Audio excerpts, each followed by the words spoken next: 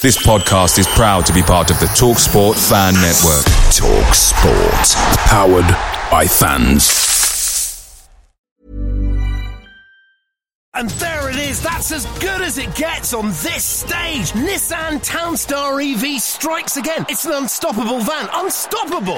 Just fantastic. You can actually see the ProPilot technology in action. Effortless parallel parking. It moves with all the confidence that comes with a 5-year warranty. And with a bench full of all-star van experts, there's real strength in depth here. That's all-star quality. Search Nissan Townstar EV and visit your local all-star van centre to see for yourself.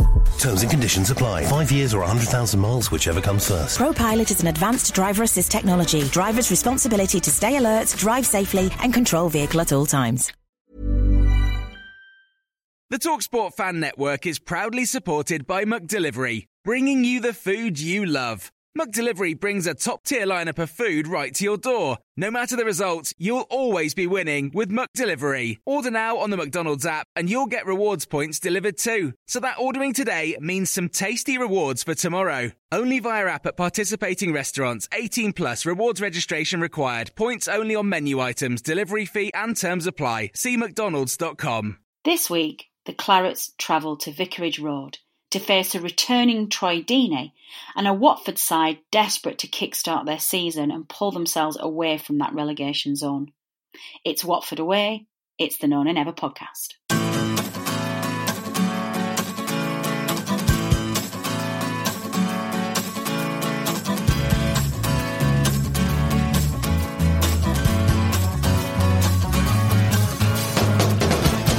This is Liam Allen from the No Nay Never podcast. I'm joined by John Flynn from Sussex, worthy claret. John, welcome.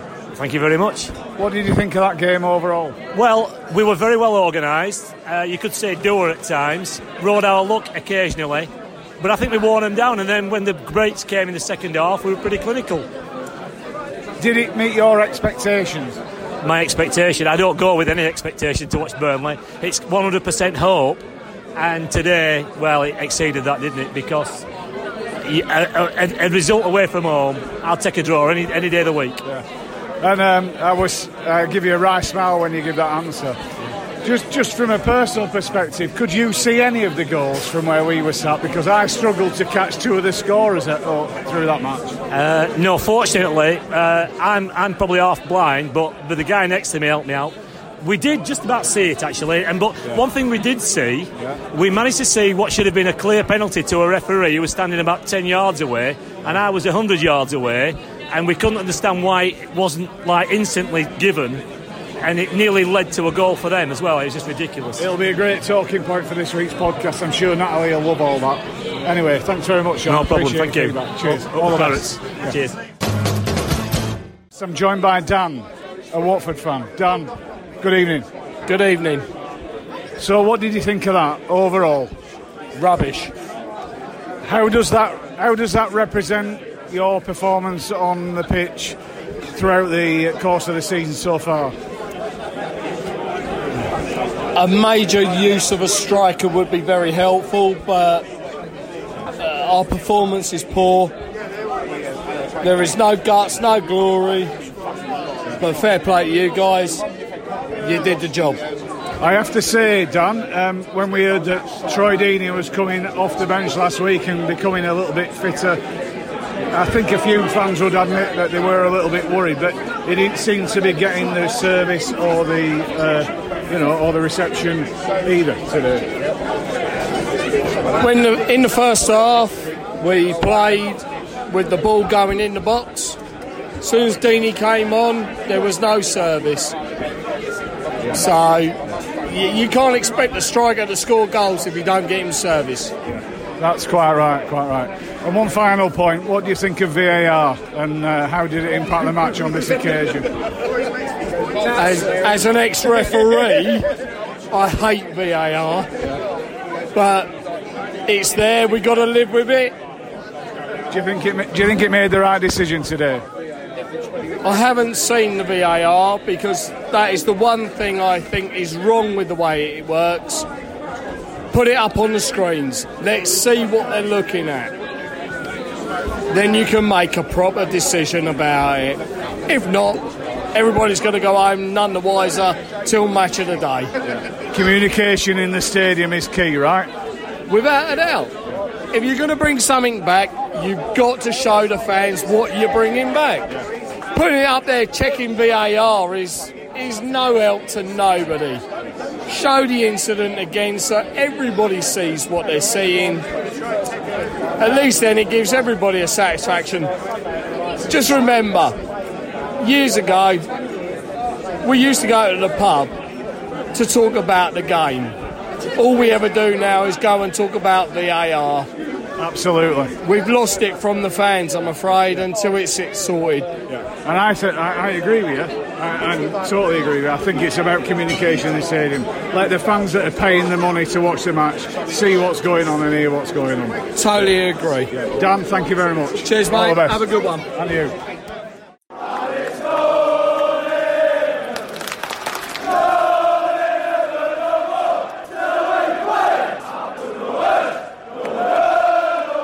Hello and welcome to the No Nay Never podcast. We are back for another jam-packed episode of discussion and a nice, uplifting, positive podcast following an absolutely cracking win at the weekend. I'm your host, Natalie Bromley, and joining me this week are regular panellists, Richard and Tom, both of whom were down at Watford at the weekend. Gentlemen, welcome back to the show. Good evening, Natalie. How are you? Yeah, we're grand, thanks. Tom, how are you doing? Evening, yeah, not so bad, thank you. Much better after Saturday. Yeah, I can imagine. It's not been that happy hunting ground, I don't think, for the Clarets on the road. And I don't think I'd realised until the stats came in at the weekend that we haven't won away from home since April. Now, obviously, that always feels like a slightly false stat when you've got a 2-month summer gap in the middle. But still, that's quite a long time since we went. Now, obviously, our last away trip out was Sheffield United, which was painful to say the very least. So, Tom, starting with you, generally speaking, what do you think it was that was different at the weekend that managed to secure that all-important first away win of the season? I think, especially when you compare it to Sheffield United, I think probably bluntly you'd say the first thing that was the difference was that Watford are nowhere near as good as Sheffield United. And the first half at Sheffield United, we were on the back foot. We didn't really create anything. And you'd have to say, really, it was the same first half on Saturday. We were on the back foot. Don't think we gave Foster anything to do in the first half. The difference was Watford were set up a lot more defensively than Sheffield United. They're playing 3 centre halves, but there's no overlapping. They were very deep. They were very flat. They were relying on everything going through Dale Afeu, and he's a good player, but he's not consistent and he's not a goal scorer. And I think he proved that with a couple of chances that he had, especially the one where Tarkowski slips, he takes it off him, he's through, and he's shot straight at Pope, and it's a good save, but he doesn't punish us there, and that's what Sheffield United did. So having weathered the storm in the first half, what you can say is at least we defended a lot better than we did against Sheffield United. We were a lot more solid. And then in the second half, we turned up. We took our chance when it came from the set piece. It wasn't defended as well as Sheffield United would defend a set piece, that's for sure. And I think that was really a massive blow to Watford's confidence. It reminded me a lot of the Southampton game first day of the season. Quite an even first half, or certainly a first half where we didn't look like we were going to go on and win 3-0. But once we nicked that goal, the heads dropped. Watford, they didn't look like they had any belief. Deeney came on and he didn't look fit. I don't think Pope had anything major to do after that. And we continued what we've done quite a lot this season, which has been ruthless with the chances that we've created. The finishing was really good. Goals came at the right times.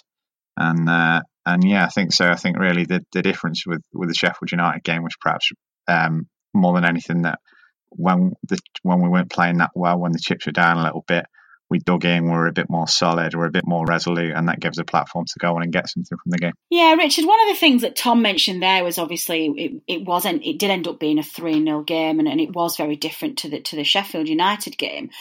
But that wasn't necessarily the case in the first half, and we were really out of sorts again in that first 45 minutes.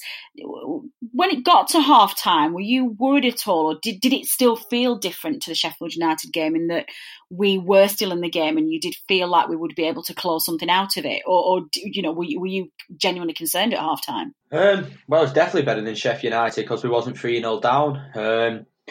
I was slightly concerned, but even though Watford had quite a lot of the ball, they didn't really create loads of chances. They got into wide positions, but on the whole, I thought we defended well. And the only real clear-cut chance that they had was when Tarky gave the ball away. Obviously, Deulofeu hit his shot straight at Pope. We didn't play well, but sometimes away from home, you've got to soak up that pressure. And I was reasonably content going into our time because, when we did manage to create an attack, we did look dangerous. I've said it many times before on the podcast. Just my biggest bugbear is that in central midfield we're not able to keep hold of the ball and we give sloppy passes away. So I think that contributes to us being under pressure sometimes. But yeah, I was reasonably happy going in at 0-0. But certainly didn't see that 3-0 scoreline coming at our time. And like Tom mentioned, once that first goal went in, they seemed to crumble, and that's a real worry for them. Yeah, I can imagine it would do. And I think a lot of the players who've done their post-match interviews this week have noted the similarities between our mental state at this time last year when we'd only got 9 points on the board by Christmas, and they could see that same... it's almost like a negative mental state around the ground and that defeatist attitude, and we certainly don't have that this season. Richard, one of the things as well that people were saying which maybe contributed to that slightly below par performance in the first half, in quite a few of the journalists have mentioned that it was a bad-tempered encounter, and certainly Burnley seemed to want to kill Dawson, depending on what article you want to read. It didn't feel to me like it was that nasty or bad-tempered a game, certainly in the first half. And do you think that's just Burnley sort of being the victim of some quite just general negative press at the moment? For one, I know people get quite aggravated by the negative press, but I love it. When we've got negative press, it means we're doing well. This time last season, there was none of this about Burnley getting under people's skins or Burnley being too dirty, Burnley being too aggressive because we was getting battered every game. So I welcome it. It means that we're doing well. I didn't think it was a dirty game. I've not seen the Dawson challenge back. Obviously, he went off injured, which was a massive blow for them. But it didn't look like it was a malicious tackle at all. It just looked like it was one of those things. And Gray was the only one that I seen actually put in a malicious elbow in. It was either on me or Tarky. I can't remember which one it was, but he got a yellow card for that and possibly could have been a little bit lucky just only to get that. So I thought we played hard. I thought we played aggressive. Tarky made a cynical foul when he brought Deulofeu down and got a booking. But we wasn't dirty. I didn't think we was over-aggressive. And yeah, I think just the whole game, as the game went on, we just got under Watford's skin more and more, the players, the fans. And they was the ones who started to lose the temper in the end, not us, and they just played right into our hands, to be honest. Yeah, I think I'm very much in camp get upset by negative press, and I think there's two things. Don't get me wrong, Richard. I genuinely wish I could have that attitude where I laugh about it and I just think, it means that we're doing great stuff. I think for me, I'm perhaps too overprotective of the club and the brand, but I think more importantly, I can see such an incredible progression in the club in the last, say, 5 years as to the team, from the team we were to the team we are now. And it just bothers me a lot that we don't seem to get the enough level of credit for what we're doing well, and it just seems to. And let's be realistic here. It's the journalists who haven't done their research. It's the journalists who don't care about Burnley Football Club being in the Premier League. They're a bit annoyed that they got given that gig this week. Like, oh God, I've got to cover Burnley. And you can see it yourself. You can see when you follow live commentary and up to date blogs. You can tell that that whoever's doing those blogs aren't watching the game because the updates are very generic and very vanilla, and it grates on me that we don't get given the same level of respect. I don't know if that's the right word. Yeah, it is the right word. The same level of respect and the same positivity in the press that other clubs get. But Richard, you're quite right. It is also quite a joy to see us getting on people's nerves as much as we are. And Tom, one of the I guess this negativity around us, it led Statman Dave, and those of you who listen to previous show will know of Dave Roberts well. He launched the Cryos Bingo on Saturday night after the game. And you can see where he's coming from with this. It just feels like every single time Burnley win, unless it's a newly promoted side, for example, or somebody like Sheffield United or even Norwich sometimes when they got beat, when we beat them, it just seems that we hear the same nonsense from the fans on Twitter. They all come on and we get cries of, oh, they're so boring. We might have got beat, but I'd hate it if I have to watch that rubbish every single week. And I hate Sean Dyche. And we're so predictable. We're so direct. We're time waste from the first minute. We've got dull, boring football. We've got niggly, dirty tactics. And we're everything that's wrong about football.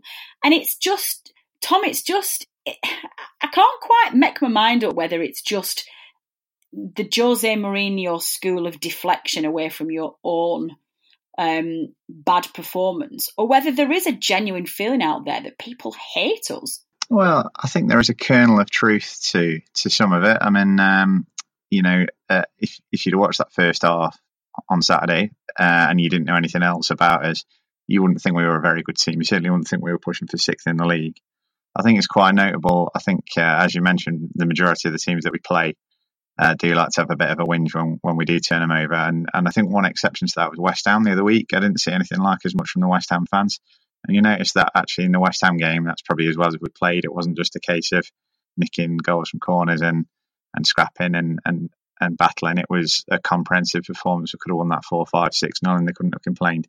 So maybe maybe there is an argument to say we didn't perform that well against Watford and that's why there might be a little bit of frustration on their part. Do we time waste? Yeah, we do. I don't think we're quite as bad for it as is made out. But there have been games where, Tottenham away last season, the one where Eriksen scored in the 93rd minute, we were horrendous in that game in terms of time wasting. And yeah, Tottenham have got a bigger budget and we're not expected to go there and play the way they want us to play in order to get the best result. But at the same time, if a team came to the turf and played like that against us, we'd all be gnashing about it, and justifiably so, because it's not great to watch from a neutral standpoint. It's frustrating to watch if you're a home fan whose team is not winning. Perhaps that's part of what feeds into it as well, though. I mean, like Watford obviously got the first win of the season the other week. They'd have been expecting, right, we can kick on now. It's only Burnley at home. This is a winnable game. They've seen the first half display in which we have come out and been quite negative. I wouldn't say we've time wasted that much or slowed the game down that much, but we've not looked like scoring against them. And now we'll be coming for the second half thinking we can kick on here and we can get another much needed 3 points. And then, in the second half we've steamrolled them. So you can understand the frustration in the home end there. And obviously a lot of that came out not just on their own team, but on us as well. So I don't think that we're completely blameless. I don't think that we play a style of football that's great for the neutral to watch necessarily, but it doesn't bother me one bit. I had a fantastic day on Saturday. Really enjoyed the second half performance. Really enjoyed the 3 goals and the 3 points. We've sat 7th in the league at the minute, which is fantastic. I think one big positive for me in the criticism that we get for our style and that sort of thing as well is it means it's less likely that another team's going to come in for Sean Dyche. When you see a lot of, there's a lot of rumours about Everton and West Ham. They're going to be changing managers soon. And when the name Dyche is mentioned, you'll see a lot of their fan base go, oh God, no thanks, we've had Sam Allardyce, we don't want Sean Dyche, it's the same sort of football. Maybe it is and maybe it isn't, but if this kind of perceived negative opinion of our style, if this perceived negative opinion of our club and our manager means that we carry on in the vein that we're going and nobody's going to come in and disrupt it, then that's got to be a positive for me. So I'd side with Richard and I'd say, as the chant says, no one likes us, we don't care. Indeed. No, it's interesting to hear you say that. Like I say, I think I'm perhaps a little too sensitive about Burnley, and I do take offence quite a lot, and I get very defensive. Richard, Tom's quite seamlessly moved on to the next thing I wanted to talk about, actually, about this, and this is this managerial merry-go-round I think that we're going to see. If you look at some of the teams in the Premier League at the moment, there is going to be an almighty shift around of managers in the next, between now and Christmas, and there's a lot of managers that are under a lot of pressure. Silva, we suspect, is going to be, I think it's going to either be Silva or Pellegrini that goes first, isn't it? And I'm not particularly worried about Dyche going to Everton. I think they've possibly burned their bridges there to start off with, but also secondly, as Tom rightly said, I can't imagine the fans would be too thrilled with the thought of Sean Dyche going to manage them. They've got huge designs. I think they'll go into Europe for a big name manager. But there are some talk about some managers who might be put in. Eddie Howe's always been touted around to be replacing one of those. Given that we're probably not worried about Everton, Richard, are there any teams, I guess, in the Premier League who you would be worried about? I'll tell you, I'll kick this off. I'm worried about the West Ham job. If Pellegrini goes, I think that is a side that could come in for Dyche, and I think he could go there. Do you A, agree, or B, is there any other teams that you would be worried about? Can I just throw a question back on you, Natalie, and say, are you not worried about Everton because you don't think they'll come for him, or because you don't think Dyche will go there? A bit of both, but I think heavily weighted towards I don't think Everton will come in for him. I'd say probably 80%. I don't think Everton would do that. I think they'll look for somebody who's won trophies. I think if you've got aims to push into the top six, I think you're going to be looking for a manager who's got a proven track record either in Europe or in cup competitions, both of which, as we know, Dyche isn't particularly strong in. And I think they'll be looking for some big name signing that they can get some positivity back around the club, and I just don't think Dyche will do it. That said, if they came in for him, there's a small amount of me that just doesn't think he'd go after what happened last time. I don't think Everton would come in for him, but I think he'd go to Everton if they did come into him. It pains me to say it. Oh, really? That's interesting. It pains me to say it because they're not my favourite club in the world, but Everton are a massive, massive club. Still, and I think that would be a really big draw for Dyche to take. And I think behind the scenes, he'd have more scope to do similar to what he does in Burnley, in terms of like he would be running the club. And I'm the opposite. I just can't see the West Ham one. I just don't see why he would go there. There's a lot of issues behind the scenes. You've got Gordon Sullivan there who'll try and, put the 2 pennies worth in. And I just don't think it's the type of job that Dyche would like to take. I just look at it and I think he's on a good contract at Burnley. He basically pretty much does what he wants. The club's in a good position. He's got a job for life. Why would he go and risk all that? Unless he just generally feels like he just wants a new challenge. So I don't see the West Ham one happening at all. I just think he would be really daft to take that one. And then the Everton job, I just don't think there's a common consensus from, a lot of people who are close to me are big Everton fans, and they just don't want him. For whatever reason, They just don't want him. They look at it, and I think Everton fans are quite snobby when it comes to the football. They talk about this people club, how they want to play and all this, and I'm like, well, you've been awful for the last few years. Do you not just want a manager who's going to get the job done? And I think Dyche would be a brilliant manager at Everton with better players. He'd get them playing good football, and Everton fans, they like high, intense, aggressive football like they had under David Moyes, and when they can get Goodison Park rocking. So it's one of them. Let's just enjoy it while we've got it. Who not? Because okay. Let me throw this one. Let me throw this one back at you then, Richard. Let's not worry about those two. Let's say then that we don't think that Dyche will take West Ham, and we don't think that Everton will come in for him. Let me throw, because I'm going to chuck a couple more teams at Tom. So let me end with one with you. Let's assume that West Ham come in and successfully take Eddie Howe from Bournemouth. Would Bournemouth come in for Dyche, and or would Dyche go to Bournemouth? I just think no to both again. I don't think Bournemouth are any better than what we are now. And the way Bournemouth play down there, they like them or love them. Bournemouth do play some nice football. I just can't see the fans, after having Howe, what the fans have said about Burnley, taking to Dyche at all. I really don't see that. I think that would to take West Ham is a big club, but I don't think it's right behind the scenes for Dyche. But to me, Bournemouth makes even more or even less sense than what the West Ham job does. Good. That's a good answer. I like that. Okay, Tom, coming to you. There's two other clubs who are probably in danger of losing their managers at the moment.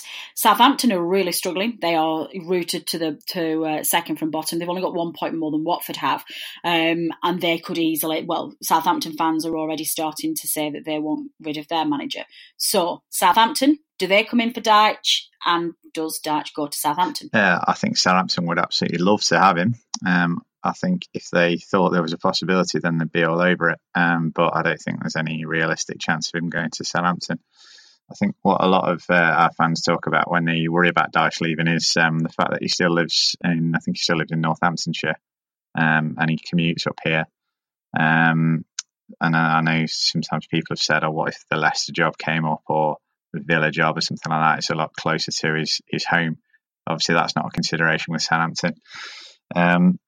The other thing is with them, obviously for this season, the miles below us, I don't think they're gonna claw that gap back. I think we'll be finishing comfortably above them. So you're risking a stable Premier League job for the chance that you might be in the Championship or out of work at the end of the season. I don't think that's a risk that is worth him taking at this point.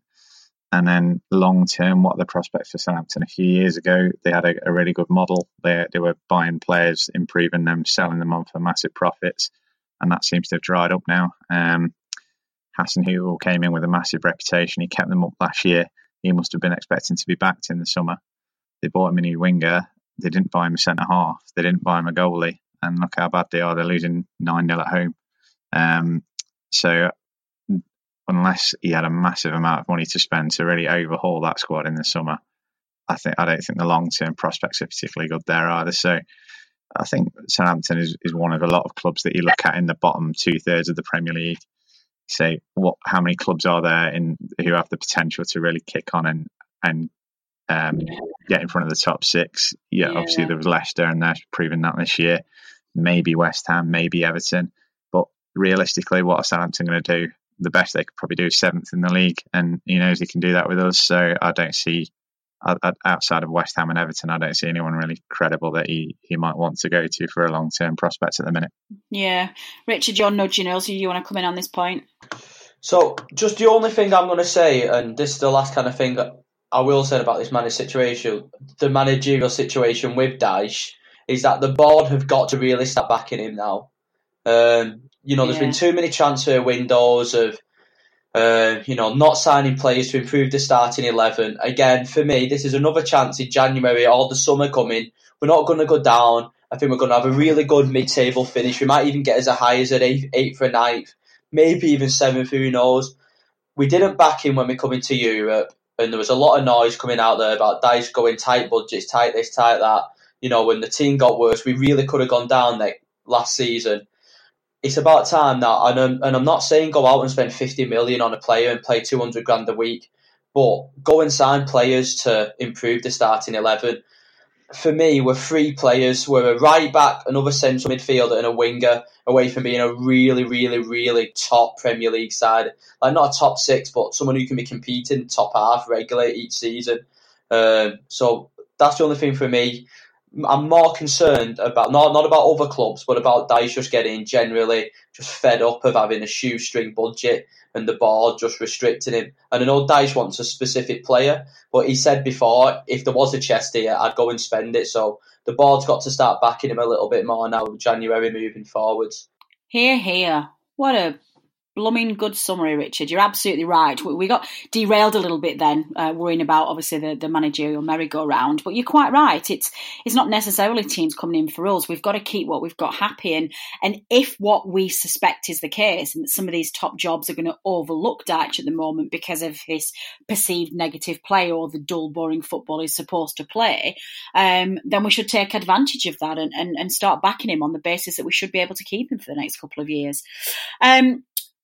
Tom, Richard's already mentioned there some of his shopping list for January. One of the things I wanted just to touch on before we move away from that first half and onto the second half, coming back to the game at the weekend, was whether there was anybody else in the starting back lineup in terms of defence that you want to replace or get back up for. For me, I think we've displayed a tendency for some defensive frailties at times. I thought Ben Mee at the weekend was absolutely outstanding. He was just a rock. But then on the flip side, I thought Tarky had a very up and down game. There were things that he did that were phenomenally good and would surely take the eye of a bigger side than we are, a top six side even. If you're looking at Michael Keane, if Michael Keane can get a big money move to Everton, Tarkowski must be able to get a move as well. Richard's already mentioned it, the right back position starting to look quite soft. But then on the flip side, Pope I thought was spectacular the weekend, and really for the first time this season I thought he really owned his area and really owned the performance. So I guess, Tom, do you share those concerns defensively, or do you think we're all right? I think what we've got is more than good enough for a decent league finish this season. Long term, I think right back is the position we're going to have to look at. I think we can probably upgrade there, especially with one of the two being Bartley 34, 35 now, so she's not a long-term option. I like Loughton, but I think if we could go out and spend 10, 15 million pound, we could get an upgrade for him. He'd be a handy backup. He'd be, I don't think he's a terrible player by any means, but that to me is in our whole starting lineup at the minute is the most obvious place to upgrade. I think if we go out and spend 10, 15 million, we're not going to get a better centre half than Tarkowski or Mee. We're not going to get a better left back than Taylor. We're not going to get a better keeper than Pope. So for me, that's where I'd be looking to upgrade in the summer. But I'm not. I don't think it's something that needs desperate attention. I'm more than happy with the squad we've got at the back at the minute. Good. That sounds great. I mean, obviously, I think a lot of this depends on whether or not there is a big club sniffing around for Tarkowski in January, albeit I can't see us selling any big player in halfway through the season. I think we'd hold out until the summer. Okay, well, let's move on to that second half then, because this is where all the magic happened. I believe we rallied the troops and we pulled a second half performance out that saw us crush Watford in the end and come away with 3 goals. And Richard, it was our target men again, the main boys, Wood and Barnes, who both got on the score sheet. Starting with Wood's goal, again, well, in fact, both 2 of the 3 goals were from set pieces again, but Wood again came from a sublime corner from young McNeil again.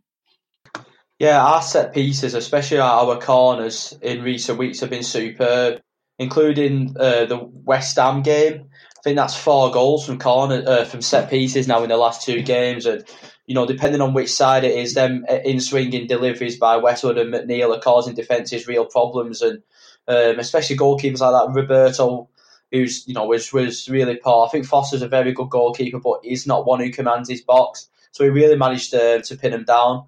And going back to Wood, it was just a really good predatory finish. Wrapped his foot around it and he hit the target. At the start of the season, let's be honest, Wood was quite poor. And then since he got his first goal, he's been probably one of our real key players, and we really missed him when he was out of the team. And I thought he led the line superbly on Saturday, and I think he was only offside once as well, which is a new record for him. And he's just improving all the time, and he's turning into a real top quality striker. Barnes still has his moments where he frustrates me, where he's more bothered about arguing with people or flinging himself to the ground instead of just concentrating on his own game. But I think with Wood up front, it really is proving to be a very, very good player, and long may it continue, because with him and Barnes up front, we are a massive goal threat. Yeah, we really are. The physicality that they bring to that forward line is just... But they're quick as well. They're not just strong, and they don't just hold the line very well. They are very, very quick, and they can run onto balls when you push it forward to them. I think the thing that impressed me about Wood's goal particularly is his reactions. He... Like you say, the angle his body was at and the hook around it to sort of like push it almost backwards into the back of the net. I didn't expect him of that size and to be as sharp as he was mentally and physically to be able to react that way. Tom, the second one was his strike partner, Ashley Barnes. We had a bit of a VAR incident, but this time it went in our favour. Now, how did you react at the ground? Did you think it was a penalty straight away? Were you not sure? And since you've watched it back, what are your thoughts on the penalty? Yeah, when I initially saw it, it looked like a nailed-on penalty to me. It wasn't a surprise to see Paul Tierney waving it away. Probably all remember the one at Huddersfield a couple of years ago that was similarly nailed-on penalty. Thankfully, there was someone there to take it out of the ref's hands this time. Obviously, they went down the other end. They're attacking. It would have been good if they'd scored, wouldn't it? And then it still had the goal and pulled it back. Can I just double check? That would have happened, wouldn't it? I am right. I'm not being really dim when I'm talking about this, because when I was looking at it, people were saying during the commentary, "Oh my God, what would have happened if they'd have scored?" That if VAR rules that it is a penalty, the goal that they score gets disallowed and it gets reversed, doesn't it? Yeah, that's right. Yeah, so that would have been good. The icing on the cake. But yeah, so they're setting up to take the corner. Can you imagine? And it comes up on the screen, the checking penalty. And it was a little bit kind of, because the ball had come in the box before and been cleared, and Deeney had hit the ball into Bardsley. Bardsley went down, sort of holding his face. And for a split second, you sort of think, oh God, what if they're checking for a handball? But it really looked blatant from where I was in the away end. I don't know if it was the same for everybody else, but it really looked like he'd caught Barnes. And then it comes up and the woman said over the tannoy, VAR checking penalty. And I find that unless they really think that there's going to change the decision, they don't always start coming over the tannoy. So at that point, I start to get a little bit hopeful. And then obviously he does the screen sign and we're going down the other end again. So yeah, brilliant. And having seen it back as well, I just can't work out how he doesn't give that in normal time. It's quite similar to the one, I think it was Mane got it for Liverpool against Tottenham a few weeks ago. The defender's there. He's gone to swing a leg at it, and Barnes has just been clever. He's just nicked there. He's just got there ahead of the defender. I don't think Barnes is running onto that the intention to trap it and turn and shoot. I think he's running on there to think, if I get a touch on the ball, this bloke's going to give me a boot in the shin, and that's exactly what happened. And it's just a nailed-on penalty. As I say, I can't believe it wasn't given first time, but thankfully we've got the technologies to step in, and on this occasion it's benefited us, and that's how it should be working really. If the referees are missing clear and obvious things like that, and it's stepping in and making the right decision, like I said, I don't think you'll get any Watford fans who'd complain about that decision. So when that's the case, then that's it, working as it should be. Yeah, that's true. Well, speaking of that technology, Richard, what the big emphasis coming into this weekend's game, following the Premier League meeting and the review of how VAR is working so far, there was a huge push on making it a better experience for the fans in the ground and to just make things clearer and quicker. Did you feel that there was a change? Did you feel like it was maybe slicker, or did you Tom's already alluded to this, that you could tell what was going on, but did it feel better when you were living through it? It didn't take as long, but is that just purely because it was just such a blatant penalty that you had to look at it a couple of times and it was just an easy decision to make? Listen, it worked really well for us on Saturday. I don't know how Paul Tierney didn't give it at the time, because like Tom was saying, from where we were sat, it just looked an absolute stone waller. So for me, yeah, it worked for us on Saturday, but I still don't like it. I'd just rather just let the game play as it is. And it is kind of, for me, it is just ruining that unpredictability and that pure excitement, you get in football. And I still didn't celebrate the first goal as passionately and wildly as I would do pre-VAR. So I know we're going off topic here. But yeah, it was quicker, but does that mean VAR is going to be slicker in the future? I'm not sure, because to me it was just such an obvious penalty. You didn't need, a long time to look at it to make the decision. Yeah, it's a really difficult one. I did joke about this when I was on Twitter actually, and I was listening to the commentary at the weekend. It's even stopped me tweeting as celebration as much as it was before, and I know that this isn't the same as being in the ground, but once the goal went in, I didn't tweet straight away like my usual, yes, get in, oh my God, this is amazing, because I was like, well, I'm just going to wait for a VAR review just to confirm that we have actually scored. And so I can see the point. It is starting to Well, that was the concern, wasn't it? It's starting to remove the spontaneity of the emotions that are attached to the game, and it's supposed to be an emotive game. It's supposed to be one that we absolutely love. Let's see. The drive at the moment seems to be that we want technical excellence, and that seems to be superseding everything else. So who knows where this is going to go. Richard, sticking with you then, an unlikely target man for the third goal. I thought Tarky did terrific for his third goal. I thought his first shot was great, and I thought his second, the rebound shot that put it in the back of the net, was really, really good. I was absolutely furious at one. If you watch, I'm sure it's the Sky Sports one. If you watch back some of the highlights, whoever the commentator is on the third goal, it is Sky, says, and Tarky bundles it into the back of the net. I'm like, excuse me, what? That suggests to me that somebody's bounced off his ear, nose, elbow, and gone in, and he didn't really know much about it, or even sort of like bundled it over the line. It was a very well-placed goal, I think. I think that commentator's doing Tarky a bit of a disservice. Yeah, possibly. I think you are very precious, Natalie, with the vocabulary that people use. I think you do take it to a bit too much. I'm not bothered how he describes it as long as it goes in. Yeah, like you said, free kick, back post. I think at that point, Watford's edge just completely dropped. It was awful defending. And I fancy myself to have scored on that one, to be honest. But yeah, it was a good save by Foster, and the defending was that bad. He actually had two unmarked shots in the penalty area, never mind a header.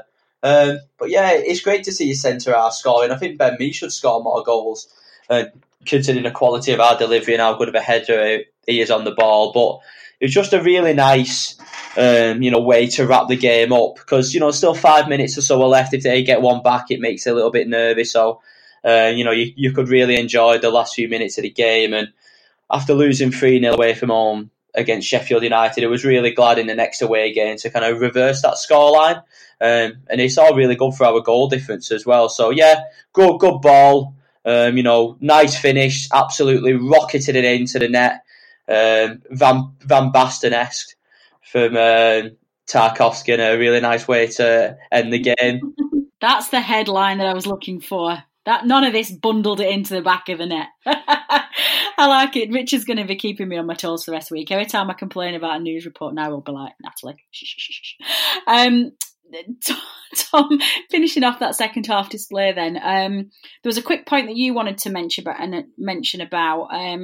You were a bit disappointed with Jay at one point. Did you want to talk us through that?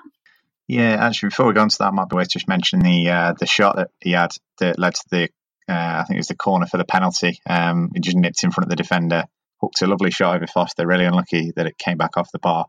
And I think that was more than Watford created in the whole game, just that one shot. So that a bit of praise for that. But yeah, there was a point in the second half, I think it was on way or 2-0 up. He's taking the ball down to the left corner. Defender comes across him, gets an arm on his shoulder, but he went down in a heap, Rodriguez, and it looked a blatant dive from where I was. It's not had much of a bearing on the outcome. It wouldn't have been a penalty or anything like that. So I've not really seen the incident back or seen it mentioned, but I just thought it was quite interesting, given the crusade against diving that we get so much from Dyche, that it didn't really get any attention in the post-match. Hopefully it's a one-off. Hopefully Dyche will just have a quiet word in his ear and we won't see it again. But it was a bit disappointing for me. Yeah, it's a bit of a funny one, that one, just on the basis that, number one, I'm not sure why Jay thought he was going to get away from that, unless he thought he was going to be a lot more discreet than he actually ended up being. But obviously, like you say, just given the warnings, and apparently other Premier League managers have warned Dyche to stop his crusades because he's getting himself a bad reputation. I'm quite surprised that nobody else picked up on it and started to give him a bit of rubbish for it. But like you say, let's try not to worry about that. We'll protect young Dyche and put him in a bubble and let him have his crusades by himself. So before we move on, just to think about the next few games, then Richard, man of the match, please. There was a lot of candidates. For me, was outstanding at the central defence. I thought Taylor was brilliant again. He's been outstanding since he come into the team. But I've just got to give it to Pope. I thought he made two really good saves in the first half, one from the one-on-one and then one from the free kick. And I'm just mainly giving it for just how he commanded his area. The amount of times when we were winning 1-0, the crosses were coming into the box, he came out and collected them really cleanly, and it just takes all the pressure off your defence. And just, and with his England debut keeping a clean sheet, I'm going to go for Pope. Excellent. Tom, man of the match from you? Yeah, mine I've not seen mentioned much actually, but I actually, I'd probably say second place for me. I thought he had a really solid game, but for me it was Phil Bardsley, especially in the first half. I just thought he didn't make a wrong decision. He was solid, and he really the flow of the game was really dictated a lot by him. For saying he's a right back, I thought he knew when to kill it, he knew when to put a foot in, and he knew when to throw himself at it. I thought he was really, really good. I was really impressed. I've not seen him get mentioned that much. I suppose he didn't do anything spectacular, but I thought he was the most solid of the back four, especially when you contrast it to some of the slips that we got from Tarkowski and the like in the first half, and the cards that they picked up as well, which were a little bit needless. So, yeah, Phil Bardsley for me. Yeah, interesting. I've not seen much praise for Bardsley from this game, so I like the fact you're giving it to him. I am going to go with you two silver medalists. Ben Mee was definitely the man of the hour. I thought he was solid. I thought he covered for Tarkowski well. And I also just thought he was strong. I thought he allowed Pope to be confident and command his box, and he relaxed off a bit and just let Pope spread his wings a little bit. So I'm going for Ben Mee.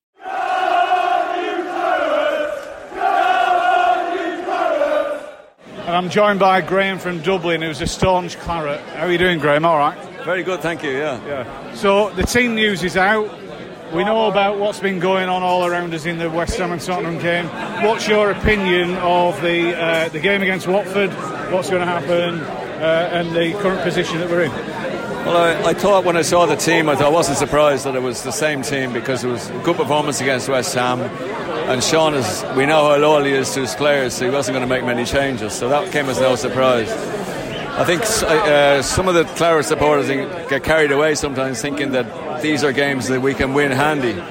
I'm a little bit more pessimistic, and I would be happy with a point. I think any away point in the Premiership is a good point, even if it's against the bottom team. I would agree with you there. In fact, my Super Six has been, I think I'd give us 2-2, but I'm not sure that Watford are going to score 2, so I think we'll probably only score 1 anyway.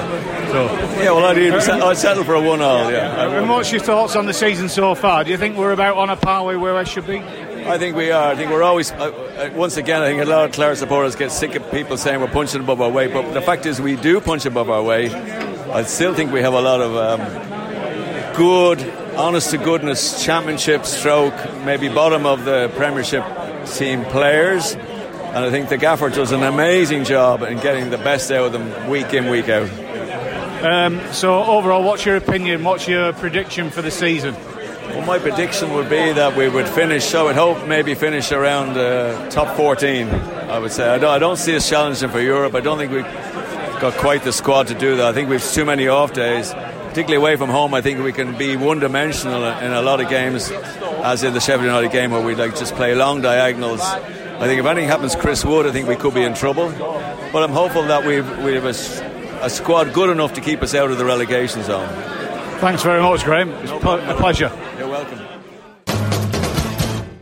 And I'm really, really pleased to be joined by my new friend Helge, who is from Norway, Bergen.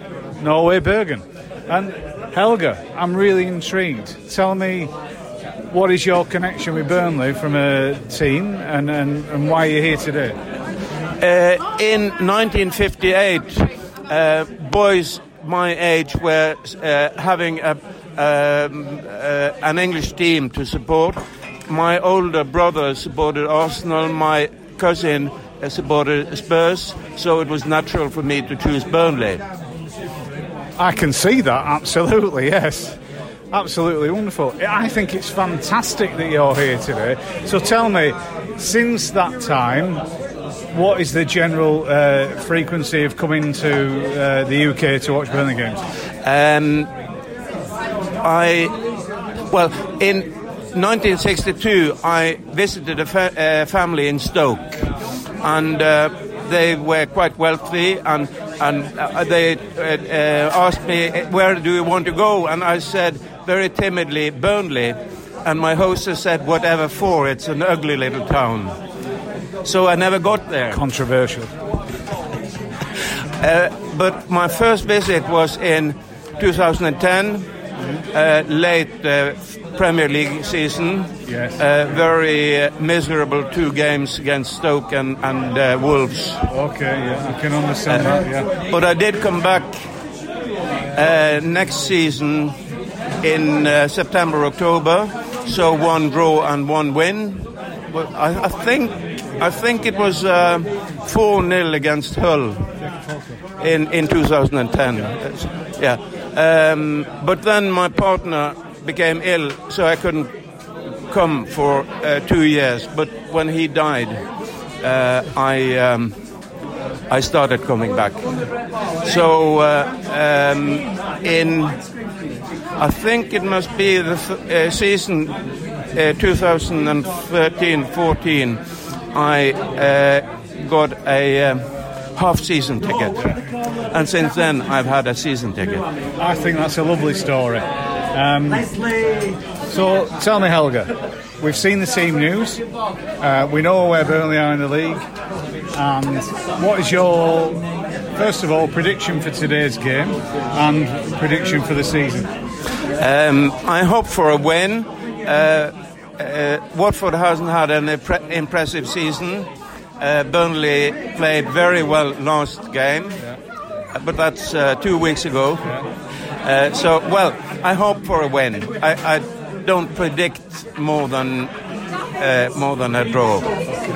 And for the season? For the season, we are not relegated. And that will do me perfectly. Yeah, but we will not get into Europe. But that will also do me perfectly, because I think that made us struggle when we did get into Europe. But it was great to go to Aberdeen and Piraeus. I'm very pleased to hear that you did follow the team there. And I just feel it's a shame that I didn't see you there, because we were there at each of them games as well. Helge, always a pleasure, never a chore. Thank you for joining us on the No Nay Never podcast. Thank you. Okay, so moving on, we're going to have a change of personnel next game, and this is something that doesn't happen that often at Turf Moor. It's usually an unforced change from a resulting of an injury or a suspension, and it is indeed our first suspension of the season. Ashley Westwood picked up his 5th yellow card at Watford at the weekend and will be suspended for the home game against Palace on Saturday. So this leaves us with a dilemma, and a lot of people out there are suggesting that it may well be time for Danny Drinkwater to come into the side. He did travel down to Watford at the weekend, and apparently Darch is saying that he's there or thereabouts in terms of fitness. So, Richard, I'm going to start with you. Knowing full well that we have to make this change at the weekend, who do you bring in and what formation do you pick? I still go 4-4-2. I think we look really good playing that at the moment. Listen, I thought Drinkwater was going to be a really good signing, proven top quality Premier League player, but I don't have a clue what fitness he's in, what his headspace is in, so I don't get how anyone can say, all right, I'd start Drinkwater. So for me, I'd like give Hendrick a go in central midfield. I thought he's played well this season when he's played there. Still his best position rather than being on the wing. And then I'd give Brady a start. He's played a bit of football now. He started for Ireland in the game against New Zealand. So I'd keep McNeil on the left, but Hendrick in the middle and then Brady on the right. So that's what I would do. And then, get Drinkwater on the bench, possibly get minutes if we need him. Yeah, that certainly sounds like it. That's more of a plausible option. I just can't see any scenario where he starts Drinkwater. I just can't see Dyche doing it. I think he's more than likely to play the players who he knows well and can trust. I suspect we might see him as a substitute at some point. This seems to be a very good opportunity to introduce some game time for him. But I just can't see him starting. Tom, what's your views on this? I'm going to assume that you share our opinion that he probably won't start.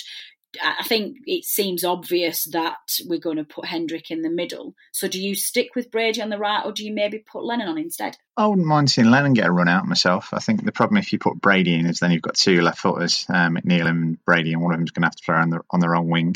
I don't think you want to take McNeil out of his preferred position because he's got that link with Taylor, and obviously it's his shirt to lose.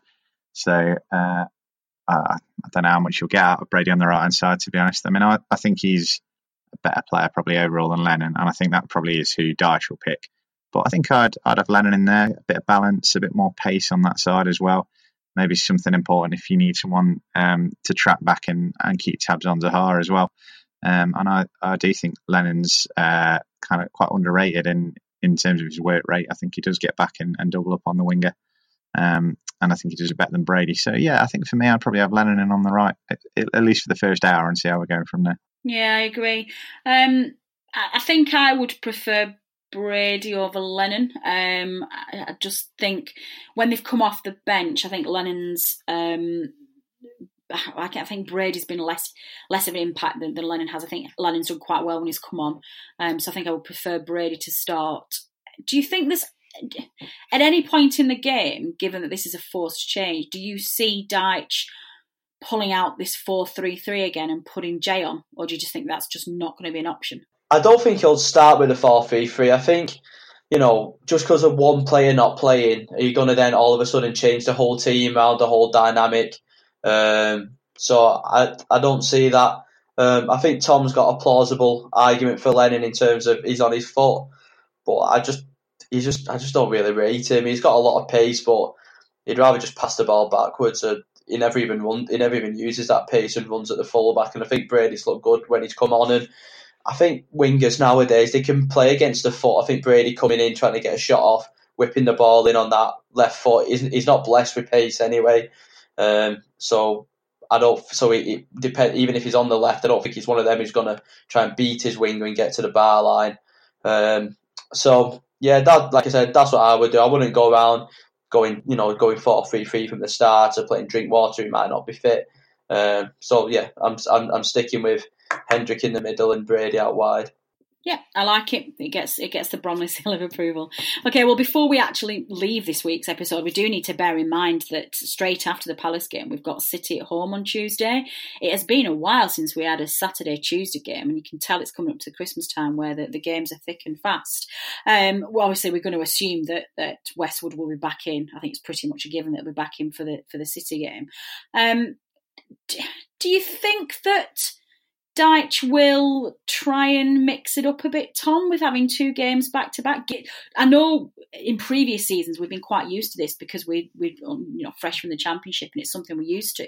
But as the years, I know it sounds bizarre, but as the years go on in Premier League football, we do get more and more used to the number of games in the Premier League, and maybe aren't as savvy at playing 2 games a week as we were when we were back in the Championship. So do you think now that he's got some of the squad players to do it, that Dyche will be tempted to change the team around, or do you fully expect to see, with the exception of Westwood, the same team play both? I think the words change things around a bit and Dyche don't usually go together. So I can't see us making a massive amount of changes. And if you go through the team and look what you'd swap, you're not going to swap the centre halves, you're not going to swap the keeper. McNeil's nailed on place. The midfielder haven't got a lot of options to change things, so I think he'll have Westwood back in for that one. Out wide, it'll be Hendrick, I should think. I suppose the only place that you really see him chop and change a lot is the fullbacks. I know, like, for example, last season he brought Bardsley back in for the Liverpool game. I think that was to give us a bit more solidity, but then Bardsley's in the team now anyway, and he's playing well, so he's not going to get dropped. And I can't see him changing the shape. I think he'll want to have a go at them at home. I think he'll think if Barnes and Wood up front is probably our best chance of having an outball, is probably our best chance of doing any damage to them. So now I'd be very surprised to see a different team to the one that played Watford against Man City. Obviously, Westwood's going to be a forced change on Saturday, but I think Westwood will be back in and Hendrick will be back on the right, and it'll be that same lineup. And to be fair, we're playing well, so I don't think there's any massive reason to change it around. I think we'll be all right for one Tuesday game. Yeah, I think you're probably right. Okay, Richard, we'll finish on you. We've got 2 home games coming up in the space of a week, Palace and Manchester City. Stick your neck on the line and tell us how many points you think we're going to get. Well, I think the two tough games. Palace always do seem to cause us real problems at Turf Moor, but we're playing well. I think they've only got 1 point from 5, even though they've had some tough games. I'm going to say we'll beat Palace. I'd love us to beat City. Turf Moor, under lights. There's no better games. I love the midweek games at Burnley. So I'd love us to turn it over, but we're just not very good against the big teams. So I'm going to say, my head says, my heart says that we'll get something against City, but I just really don't think we will. So I'm going to say we'll get 3 points from the next 2 home games. Oh, well, that's good. 3 points is better than no points, so we'll take your 3 points, Richard, and we'll run with that. Well, that is all we have time for this week, and we have got a lovely 3 points that we've been able to analyse, putting Burnley in 7th place in the Premier League, which is just fantastic. At 18 points, we've got double the points that we had at Boxing Day last year, so it's certainly been a fantastic first half to the season. My thanks as ever go to Richard and Tom for joining me in the studio this week and analysing that fantastic game. These are guys who give up the time for nothing just to produce a podcast with us, and it's very much appreciated. Thanks as ever to producer Matt for knitting all of this together and getting it out there on the airwaves so that you can listen to it all. Thanks, Matt. Thanks to band Joyce for providing us with our music, and thanks as ever to you, the listener, for downloading and listening. We would not be here without you, and your support is very much appreciated.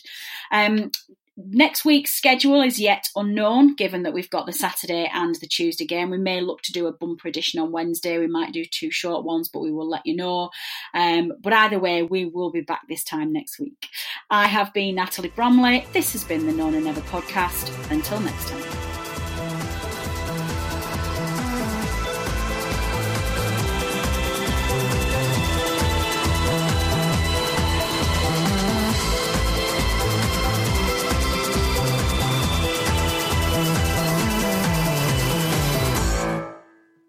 Away days are great, but there's nothing quite like playing at home. The same goes for McDonald's. Maximise your home ground advantage with McDelivery. Order now on the McDonald's app. At participating restaurants, 18 plus, serving times, delivery fee and terms apply. See mcdonalds.com. And there it is, that's as good as it gets on this stage. Nissan Townstar EV strikes again. It's an unstoppable van, unstoppable. Just fantastic. You can actually see the ProPilot technology in action. Effortless parallel parking. It moves with all the confidence that comes with a 5-year warranty. And with a bench full of all-star van experts, there's real strength in depth here. That's all-star quality. Search Nissan Townstar EV and visit your local all-star van centre to see for yourself. Terms and conditions apply. 5 years or 100,000 miles, whichever comes first. ProPilot is an advanced driver assist technology. Driver's responsibility to stay alert, drive safely, and control vehicle at all times. This podcast is proud to be part of the TalkSport Fan Network. TalkSport. Powered by fans.